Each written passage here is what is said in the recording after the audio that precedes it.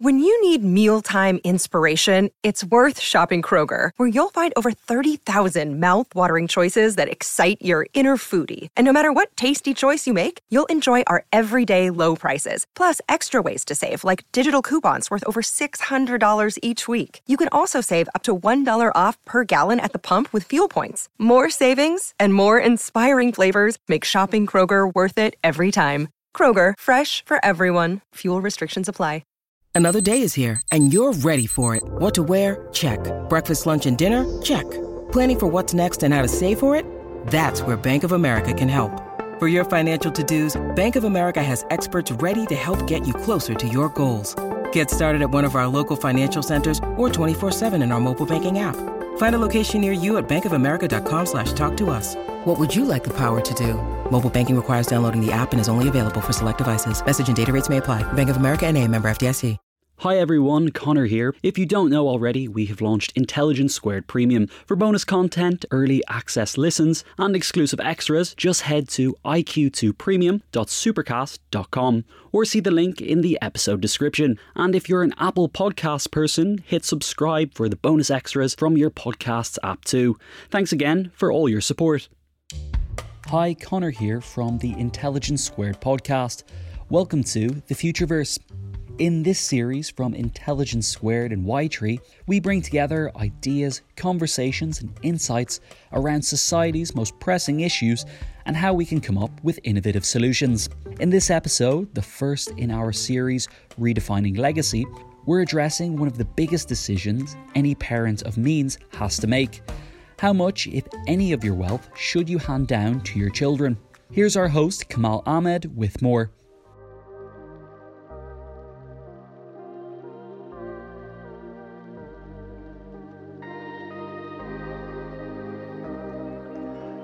Welcome to this episode of The Futureverse, brought to you by Intelligence Squared and Ytree. I'm Kamal Ahmed.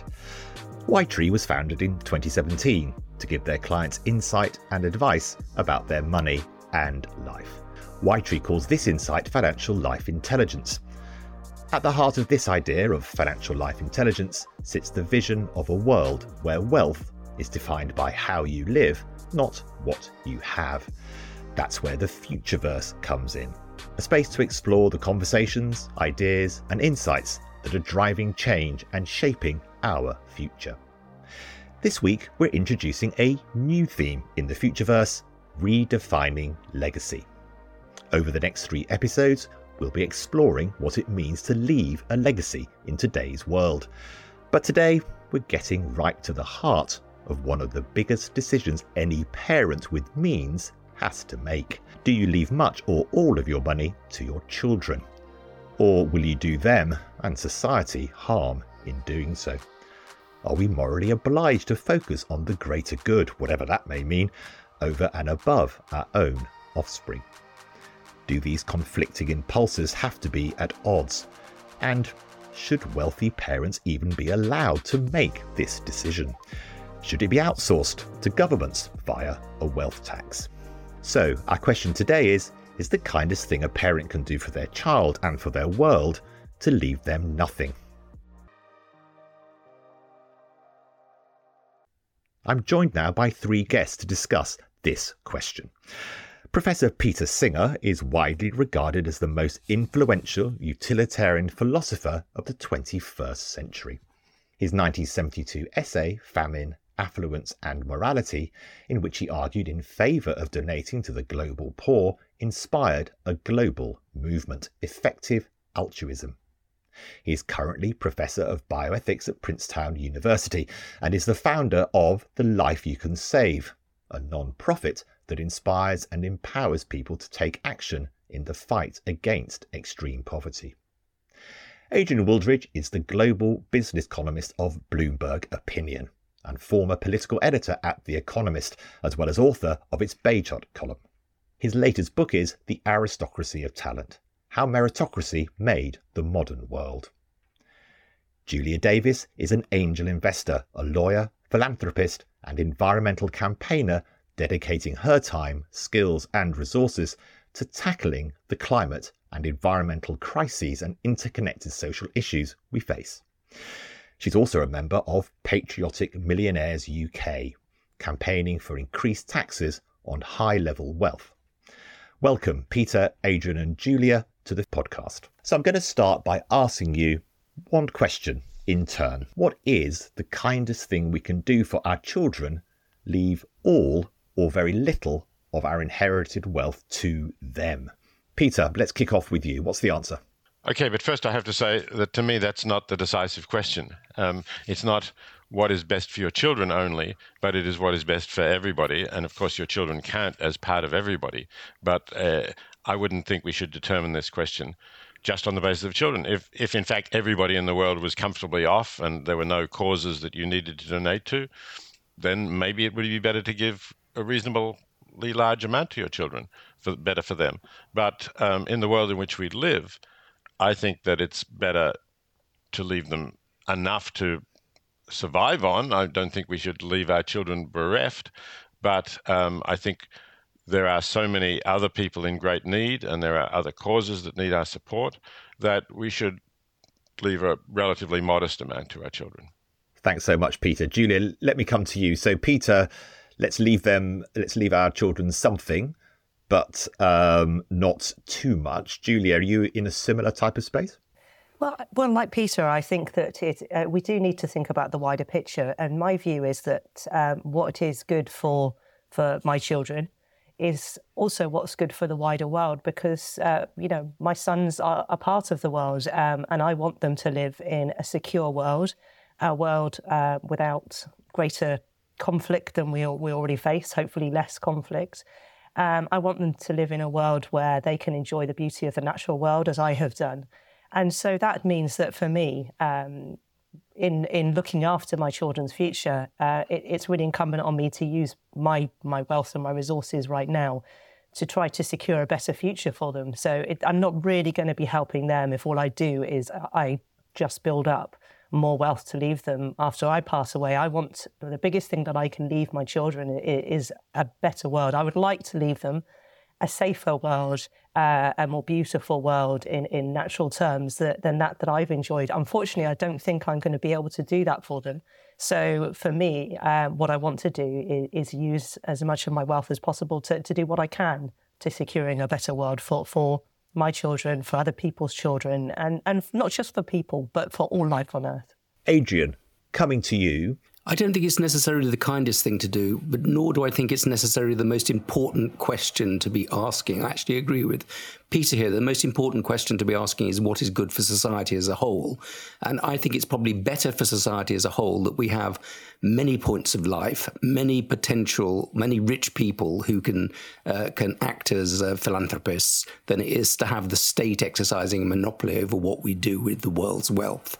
So I would say from the point of view of the world, the good thing to do is for wealthy parents to be able to deliver a significant proportion of their wealth to their children. Now, I would not defend the current inheritance laws in the United States. I think the United States has gone too far in cutting inheritance tax. But I would say the inheritance tax as it stood in about the year 2000, or as it now stands in Britain, would be a reasonable model for a healthy society.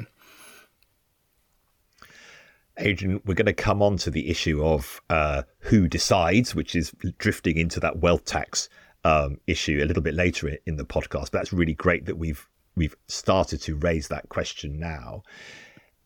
Is your sense that it is for parents to decide about what wealth they leave? And how do you have those types of conversations as parents about what is the right thing to do? I must admit, I'm a parent of two young adults now, similar to you, Julia. And until engaging in these types of conversations, do you think, Adrian, that many parents actually think about this? Or is the default position, I leave my wealth to my children?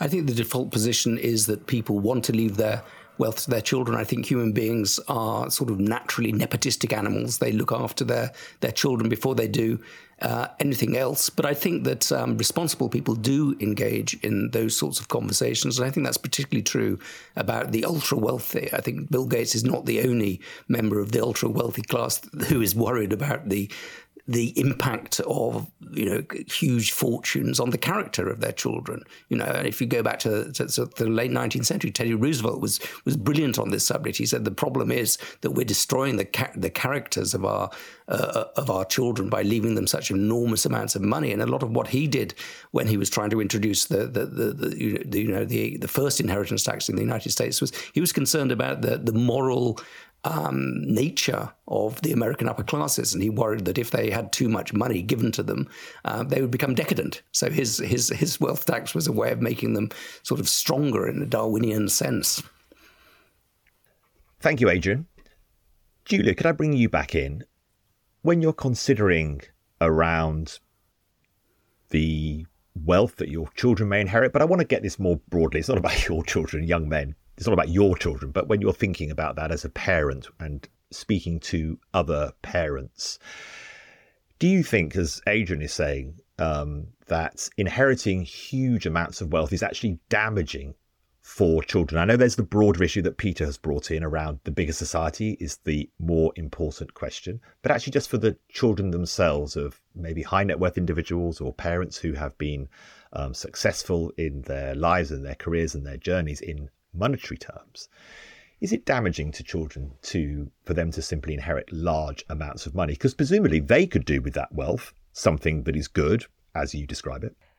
Personally, I do think it's damaging. I don't want, whether whilst I'm still alive or after I pass away, I don't want my children to have the responsibility or indeed the feeling that they don't, responsibility of that wealth in terms of taking the decisions on what they do with it. Because I think that's something that's better comes to take those decisions when you've got a bit more maturity. And I also don't, I want them to have to make their own way in life. I want them to be part of society. And in many ways, wealth gives you freedoms, but I think also it can take away freedom. I'm someone, I've never wanted to own very expensive things, because if I lose something, if I lose an earring, it really doesn't matter to me, because I have taken a conscious choice. I don't want to own expensive jewellery. If my car gets scratched, that's a shame, but it doesn't upset me. And I don't have to worry about where I park my car. I want the freedom to feel happy walking amongst other people. And I think that some people have so much wealth, they now fear other people. They have lots of land and they spend a lot of time worrying about how they keep people off their land. For me, I want to live in a society which itself has wealth. And I want to live in a society where the differential between those, the haves and have-nots is much less than where we are right now in society. Because I think that then everybody has greater freedom. Because, a society where the differences in life experience is as great as it is now, that's never going to be a happy a society of great welfare or a stable society. So yes, I think about that it can be corrupting for people generally, anyone, to have extreme wealth, and for that to be on a young person who hasn't had the life experience of accumulating that for themselves. I don't think it's beneficial, but I also think it's not good for society as a whole. That, Julia, seems to get to the heart of the idea of financial life intelligence. It's about what you do, not what you have. And then how does that affect what you think you would like to pass on to your children? And we've touched on the monetary issue, wealth. What other things as parents do we pass on to our children? Well, I think that, I will keep saying this. I think we're in a world that's facing multiple crises. I would like my children to live in a world where there are still hedgehogs, where there's still pangolins, where they could still go to Africa and they could still see mountain gorillas. Now, they're very fortunate. I've already given my son some fantastic experiences. We absolutely love the outdoors. We love wildlife, and we've had the great fortune to visit, many places and see many things. But that's not enough. I want to set a good example to my boys and show them that I am not just enjoying these things. I'm doing my best with the resources at my hands to try to protect them. Adrian, how do you respond? Julia's notion that even if you have been successful, your high net worth, that you still, in consumption terms, travel more lightly. Now, Adrian, I don't know if you have any particularly beautiful earrings that you'd be worried about losing, but do high net worth individuals tend to want to put their money into cars they don't want to be scratched, into earrings they don't want to lose, into land and property and symbols of status?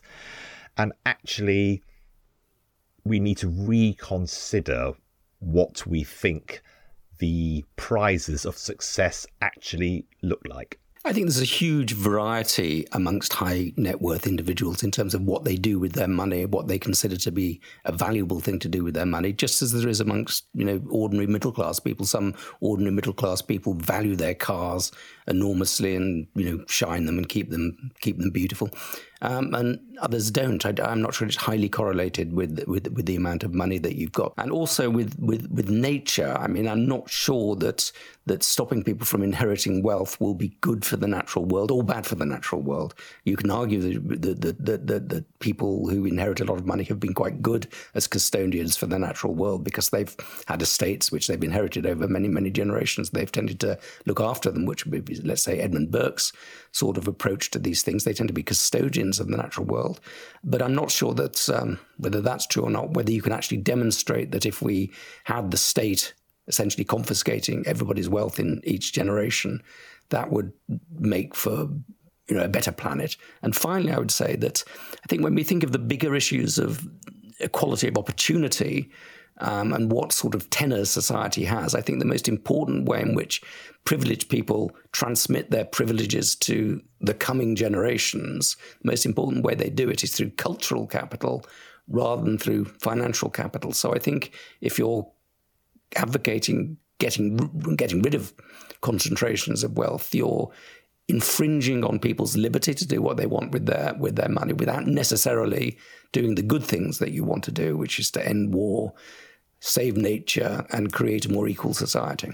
Peter, before I bring you in about philanthropy and what is the best place when you're thinking about philanthropy, Julia, I must bring you back in to be able to respond to Adrian's point. With regard to the suggestion that the wealthy are good custodians of land, I would very strongly have to differ with that. It can be the case, and there are certainly wealthy people who have done great things for conservation. But equally, in the UK, we have land, let alone wealth. We had land concentrated in the hands of a very few people, and they consider themselves to be good custodians of their land, but nature doesn't. And unfortunately, nature has done very poorly on land which has been owned by very large wealthy landowners. So if you look, for example, at the examples of grouse moors or deer hunting estates, they are very, very barren landscapes. Nature has not thrived there at all. Julia, thanks so much. Peter, before we will come back to the wealth tax issue, it's coming up later in the podcast. Do, of course, stick with us. Fascinating debate. But Peter, let's push us on a bit to the philanthropy question.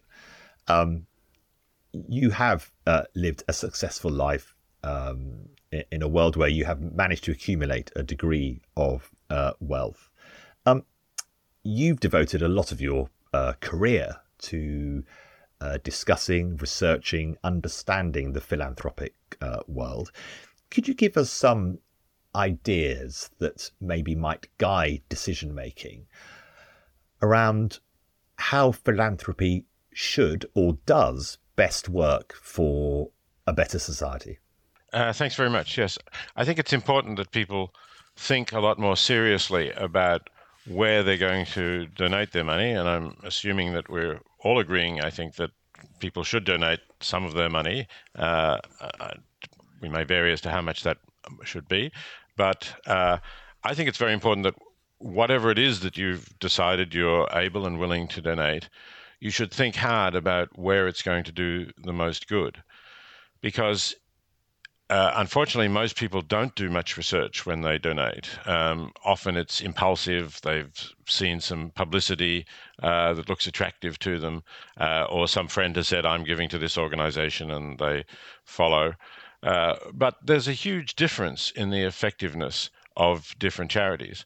And I'm not saying this comparing charities that are outright frauds. there are such charities, but they're actually very rare. And, you could give to any of the big, well-known charities, and you wouldn't be giving to a fraudulent charity. But in terms of how much good they do with each pound or dollar that you donate, there is going to be a huge difference.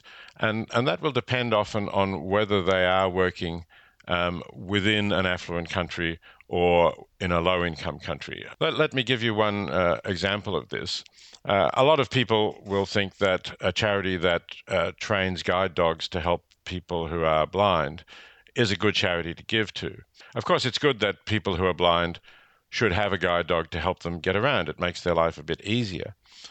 But it's quite expensive to train a guide dog to help somebody who's blind, and you have to also train the person to work with the dog.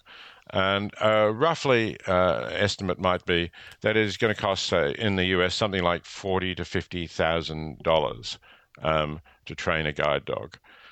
Now, in other countries, in low-income countries, there are people who are blind because they've developed cataracts. And they can't afford to get their cataracts removed, and they don't live in a country with the National Health Service like the UK, where they would be able to get the cataracts removed at no cost. But you can donate to charities that are working in those countries that I've seen estimates as low as $25 for a cataract removal. Let's say that that's an exaggeration. Let's say it's $100. But still, even if it's $100, you can see that you could restore sight in 400 people for the cost of training one guide dog for one person. And clearly, to have your sight restored is even better than getting a guide dog. So at a minimum, the charity that is helping people to get their cataracts removed is doing 400 times as much good as the charity that is training guide dogs. So people need to think about that, and they need to find the charities that are most effective in helping people. And Peter, if I can just ask for a very short answer to this, is it a moral obligation to give away your wealth? If you are a person who is middle class or above in an affluent society and you're spending money on things that you don't really need, they're not necessities, then I think given the inequality in the world and the extent of extreme poverty in the world that we're living in, it is a moral obligation to give something to people who, through no fault of their own, are battling with much greater needs than you have. Adrian, what's your response to the notion of moral obligation for people who have accumulated and have been successful in their life a degree of wealth? Yeah, I think there is indeed a moral obligation, and I think many people who have a reasonable amount of wealth do feel that moral obligation. But I wanted to suggest two things. So I think we can all agree that that philanthropy is a good thing. And that philanthropy is one of the justifications, as it were, for not having 100% inheritance tax. That having people inheriting a certain amount of money that gives them a certain amount of control over their resources can be justified by philanthropy. But I wanted to suggest two slightly more difficult cases in favour of people inheriting significant amounts of money. One is patronage of the arts, that rich people, a significant number of them, do spend money on art, and that is good in general for civilization, particularly if it's not just grandmasters, but also encouraging current artists to produce their work. That's one way in which you can improve the overall quality of civilization through patronage. And I think that's always been the case throughout history, that people with money have acted as patrons to the arts, and that has created a better world. And the second is even more, as it were, controversial, and that is that rich people can often act as sort of innovative consumers. And that by innovative consumers, they can act as generators of innovations and popularizers of innovations that make the world ultimately a better place. And I would say Tesla, for example, electric cars started off with rich people who had lots of money to spend, and if they're now becoming cheaper and cheaper and cheaper. So many significant problem-solving technologies are brought to us courtesy of people who have money to spend.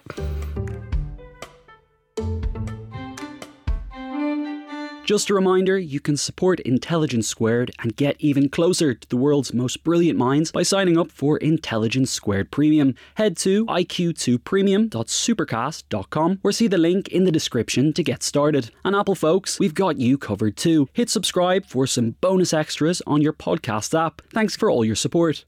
Sponsoring the show for this episode is Marquee TV. Marquee TV is a streaming service with a difference. It's bringing you the top tier of performing arts straight into your living room or onto your device. So think dance, theatre, music, anything you might find in the West End, Broadway, or maybe a cool little experimental space too, but saving you the cost of a few tickets as well. I've got happily a bit lost in their vast library of performances, exclusive interviews, and behind-the-scenes content. Choreographer Jonathan Watkins' interpretation of George Orwell's classic 1984 was pretty cool, and I love the dance piece Sutra, inspired by the skills of Buddhist Shaolin monks. And we've got a special treat for our listeners. Marquee TV offers 3 months of access for just 99 cents. That's right, 3 months for only 99 cents with the code SQUARED. Simply visit marquee.tv and use the promo code SQUARED to dive into the world of arts like never before. Bring the arts home with Marquee TV. Adrian, you've just tossed in some very, very interesting ideas into this Redefining Legacy podcast. Julia, can I come to you? Adrian has said wealth has helped us protect land. You've challenged that. He's now saying that wealth has helped in the flourishing or otherwise of art, and also wealth helps with the notion of innovative consumption. But I wanted to move us on a little bit, but do touch on those if you would like to respond to those areas, about this notion of the moral obligation, philanthropy, versus the notion of the actual wealth tax, which is obviously a legally defined way of giving away or taking away, as it's a tax, people's wealth once they die or during their lifetime. You've been looking at this and campaigning on this issue around wealth tax and how it should work, particularly obviously, well, only obviously, or in some senses in Western developed democracies. Julia, give us your sense around the wealth tax versus the notion of voluntary philanthropy using some of the guidelines that Peter, for example, has outlined. Can I just come back on innovative consumption and give you some examples Julia, of course. Of innovative consumption that aren't so good for the planet? So space tourism. So as we know, many of our mega billionaires have been putting huge resources once again into space tourism. Once again, at a time where we have pensioners who are wondering, whether or not they can put the heating on this winter. We have huge campaigns encouraging people to walk their children to school, people to use their cars less, to use the bus more. And we have these people developing space tourism. So I would say that there's been some extremely harmful, innovative consumption that's been developed by the wealthy. To come back to wealth tax, again, I think that people that work, they don't get to decide whether or not a significant amount of their income goes towards tax, goes towards society, goes towards all of the things that we need in society, to our NHS, to our state schools, to maintaining our roads. And when most working people pay tax, that really does affect what they can then spend on nice things like holidays, like a new car, on clothes, on, activities that their children can do. Now, when wealthy people, and by wealthy people, I'm not talking about people who have just, done okay and got, a relatively nice house. Let's talk about really wealthy people who've got more than £5 million in wealth or more than £10 million in wealth. When they pay the kinds of levels of moderate wealth tax which we've been proposing, that doesn't affect where they go on holiday, how many days holidays they have. It doesn't affect their grocery shopping. It doesn't affect what they spend on clothes. It just affects their accumulation of more wealth. And so we cannot rely on philanthropy. We absolutely cannot. So there are many, many wealthy people in our country who continue to benefit from wealth that has been accumulated from some really horrendous activities in the past. And people will say, you can't go backwards, you can't go back into history. But I would say, well, sometimes you can. And so I think that when you talk about wealth that people have, a lot of wealth that people have is land. And if you went back in history and saw how they got that land, well, that's an interesting question. So for me, we cannot rely on philanthropy, because if we could rely on philanthropy, we would live in a very just and equal society. We would live in a society where we are not massively depleting the natural world, where we do not have working people having to use food banks, where we do not have pensioners that will potentially, they're potentially going to end up in hospital because they can't heat their homes properly. And then they probably won't be able to be sent home from hospital because they can't be sent home to a damp, drafty home. So that's why we absolutely have to have wealth tax. And I would argue that a wealth tax, ultimately, it benefits everyone because we all benefit from a better society, a society where we have public wealth and not just private wealth. Before I bring you back in, Peter, Adrian, I can't resist. Do you have a yacht? I don't have a yacht, and I hardly have a car, I must say, actually, but my car's not in a very good state at the moment. But I would say to Julia's points that the examples she gave really were about Bezos and Musk, in space tourism, and they're both people who haven't inherited significant amounts of money. They're people who have made their money during their life. So we're sort of shifting the subject of conversation from inheritance tax to wealth tax, which may be a reasonable thing to do, but it's not quite. It's not necessarily an inheritance tax question. Thanks, Adrian. Peter, can I bring you in on this philanthropy versus tax? So voluntary versus order. Which is the way? How is the way to approach? And I think, Adrian, you make a very important point. We're talking about inheritance and wealth. What do you think, Peter, is the best way to approach how we ensure the good society and how people who have accumulated wealth through their life are able to take part in ensuring that future good society? Yeah, I think it's an interesting question, and I do think it's a balance. And I was interested in noticing that Adrian did accept the idea of an inheritance tax, which is not always accepted where I am in the United States, of course. And there has been, I think, a downward slide in inheritance taxes, and I think that that's regrettable. I do think that states are not always the most efficient ways of distributing the revenue that they receive. And in particular, they tend to be rather cautious, and bureaucrats tend to avoid daring decisions because if something goes wrong, then they'll get into trouble. But if they just continue to do what they've been doing before, they're much less likely to get into trouble from the higher ups. And the same will be true to some extent to politicians. So I think it is important that there be people with significant assets who are able to choose to donate it and are able to choose to donate it in bolder and more daring ways than you would get with a government. And some of those will come unstuck, of course, but they're prepared to wear that. And some of them will be pioneering steps that we will then follow. So just to give one example, the charity Give Directly, which was set up by some people in Yale Business School, I think primarily, started giving cash grants to people in extreme poverty in East Africa. Whereas governments were not giving cash and probably wouldn't have dared to give cash because they would have said, or people would have said, that the media would have said, you're giving away our money and people are just going to use it for drink or gambling or prostitution or whatever else it might be. But in fact, Give Directly carefully followed where the money was being spent.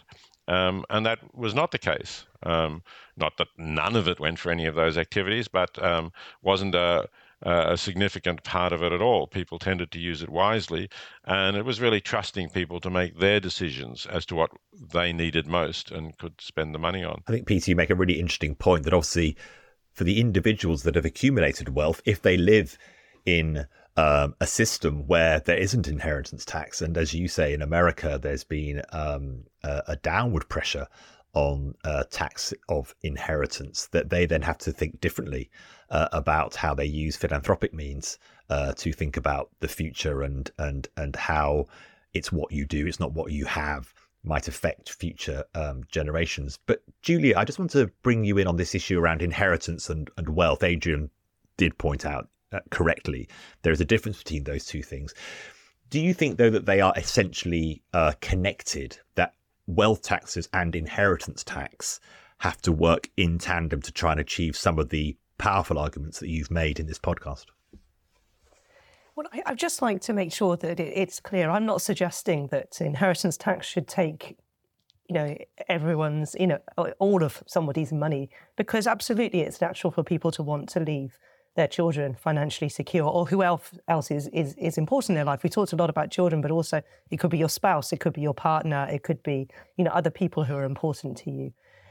Also, when we're not talking wealth tax or inheritance tax, and philanthropy aren't either or. Let's just remember that if you choose to leave a legacy to a charity in your will in the UK, I don't know the situation in the States, that's not subject to tax. So you can do that. So inheritance tax isn't stopping anybody leaving their estate to whatever charity they choose to do so in the UK. And it's also, there's lots of sort of tax incentives, not tax incentives, but there's tax. We have things like gift aid, which encourage people to give throughout their lifetime as well. So they're not either or. My point is that we cannot rely on philanthropy because it is voluntary. And if we could rely on philanthropy, we wouldn't be in the situation that we are in. So I think that we need all of these things. We need them to be interconnected. I completely agree that the state isn't the best protector of land in the UK. I remember when the government sold off all the playing fields for schools, and not so long ago they were looking to sell off lots of forests. So like I said, I put my trust in a lot of the big conservation charities in the UK for protecting land. And I think, it's really, really important that we do protect that, not just for nature, but for people too, because it's so important that they have access to that. But the crisis that we face in this world, in the world, require central, really significant and really quick action to be taken. We need to really be massively transitioning the way that we live our lives if we do have a chance of reducing dangerous climate change. And whether what you care about is the arts or it is poverty in developing countries, all of those things, will not benefit in a world where we are facing whole areas of the world which are uninhabitable, more and more extreme weather events, collapse in our food systems, and all of the crises that associate with that. So, and to address those issues, this is not me telling you this. It's just, someone. This is science telling us this. This is all of the best scientists who've looked into it. We need a really, really global scale transition in the way that we use resources, in the way that we provide our food, in the way that we live our lives. And that can only really be done on a central level, though we do need that to be done by governments. I want all children to have the ability to have a good education. And that requires central funding. And it needs to be funded through taxation because, of course, wealthy people, they're not sending their children into our state system. They are sending their children to private schools, which happen to be charities. So we really do need taxation to ensure that people are contributing their fair share towards making our world a better place for everyone, for rich and poor. And I would love to think that we can just rely on people's goodwill to do that, but history tells us that we can't. Thank you so much, Julia. Let's have a final concluding thought for our listeners and people who are able to watch this podcast. Peter, then Julia, and then Adrian. Peter, we've been talking particularly about inherited wealth. Just try and answer the question, which really is about how important is it that we get this idea of inherited wealth right?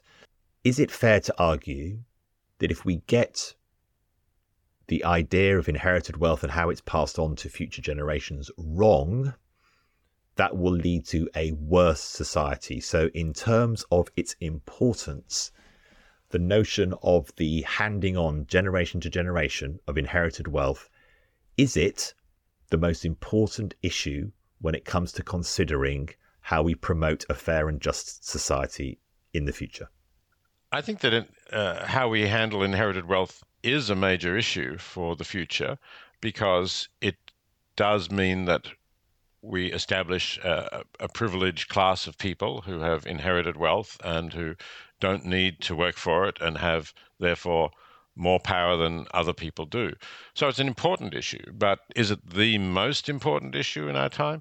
I think that really it's very important that we pass on values to future generations, and that those values are ones that encourage people to think about the world as a whole and to think about the problems that we're creating, and especially the problems we're creating for those who are less fortunate than we are.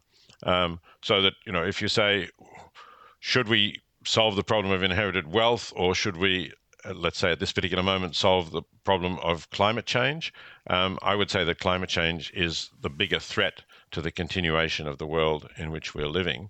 And that is the most urgent question to solve. Whereas the question of inherited wealth, it's important, and it's, as Julie's been saying, it's not that it's unrelated to climate change, because that yacht that Jeff Bezos has uses a vast amount of fossil fuel, I'm sure, to move around.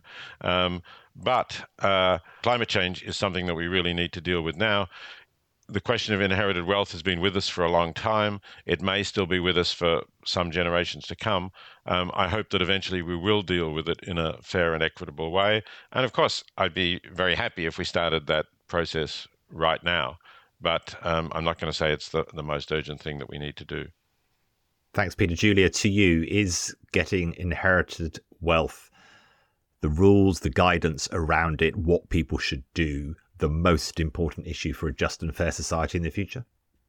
I think it's an element of addressing extreme wealth. And I think that extreme wealth is interconnected to all other issues which we're facing as society, including climate crisis and the biodiversity crisis, because the consolidation of wealth in the hands of those who are able to spend it on things that they don't really need, and, that they are not only, consuming a vaster percentage of, the energy in the world, but resources in general. So I think that addressing inequality in wealth is a part of the biggest question that we need to address, which is a better and fairer use of resources, which is consistent with continued life on Earth, which is of a kind which we have been really, really privileged to experience, and which we are now inflicting on other people in the world who've contributed much less to these problems. They're suffering the problems much quicker than us, but we will suffer them too unless we address this. And I think addressing extreme wealth is part of that problem. It's all interconnected. Thank you, Julia. Adrian, final thought. How important is getting it right on inherited wealth for the future of a sort of fair and good society? I think we've been discussing the wrong solution to the right problem. I think the problem of vast amounts of inherited privilege, the problem of widening inequalities of opportunity, the problem of opportunity hoarding on the part of the successful is a huge problem which we need to address. I don't think confiscatory taxes on inherited wealth is the right way to address them. I think it's the wrong way to address them because it's an invasion of liberty. I think it's the wrong way to address them because it's not necessarily very successful. If you look at Sweden, for example, which had very high indeed confiscatory inheritance taxes right the way up until quite recently, it was also a society with great inequalities of power and indeed wealth. The Wallenberg family, through complicated foundations and ownership structures, employed more than half of the Swedish manual working class in 1955. It got round inheritance taxes extremely cunningly, so it didn't really work.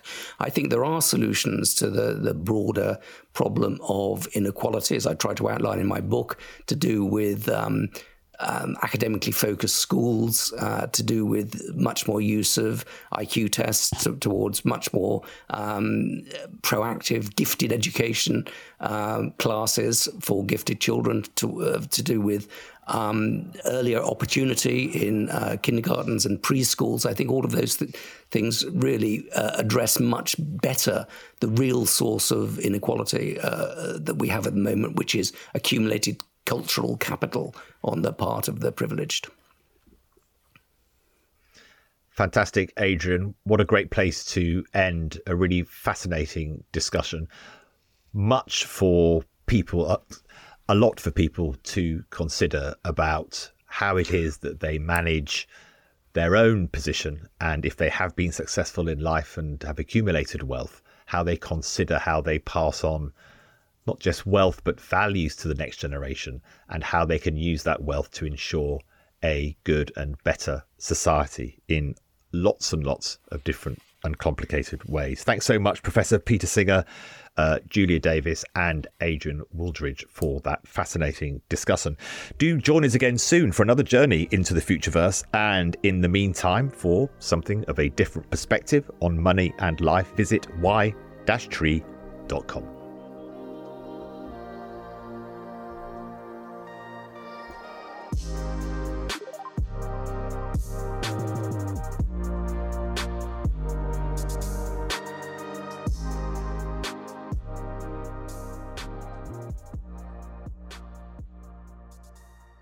Thanks for listening to today's episode. Head to iq2premium.supercast.com for even more content made just for our premium listeners, including extended Q&As, event discounts, and our newsletter too. Thanks for being a part of Intelligence Squared.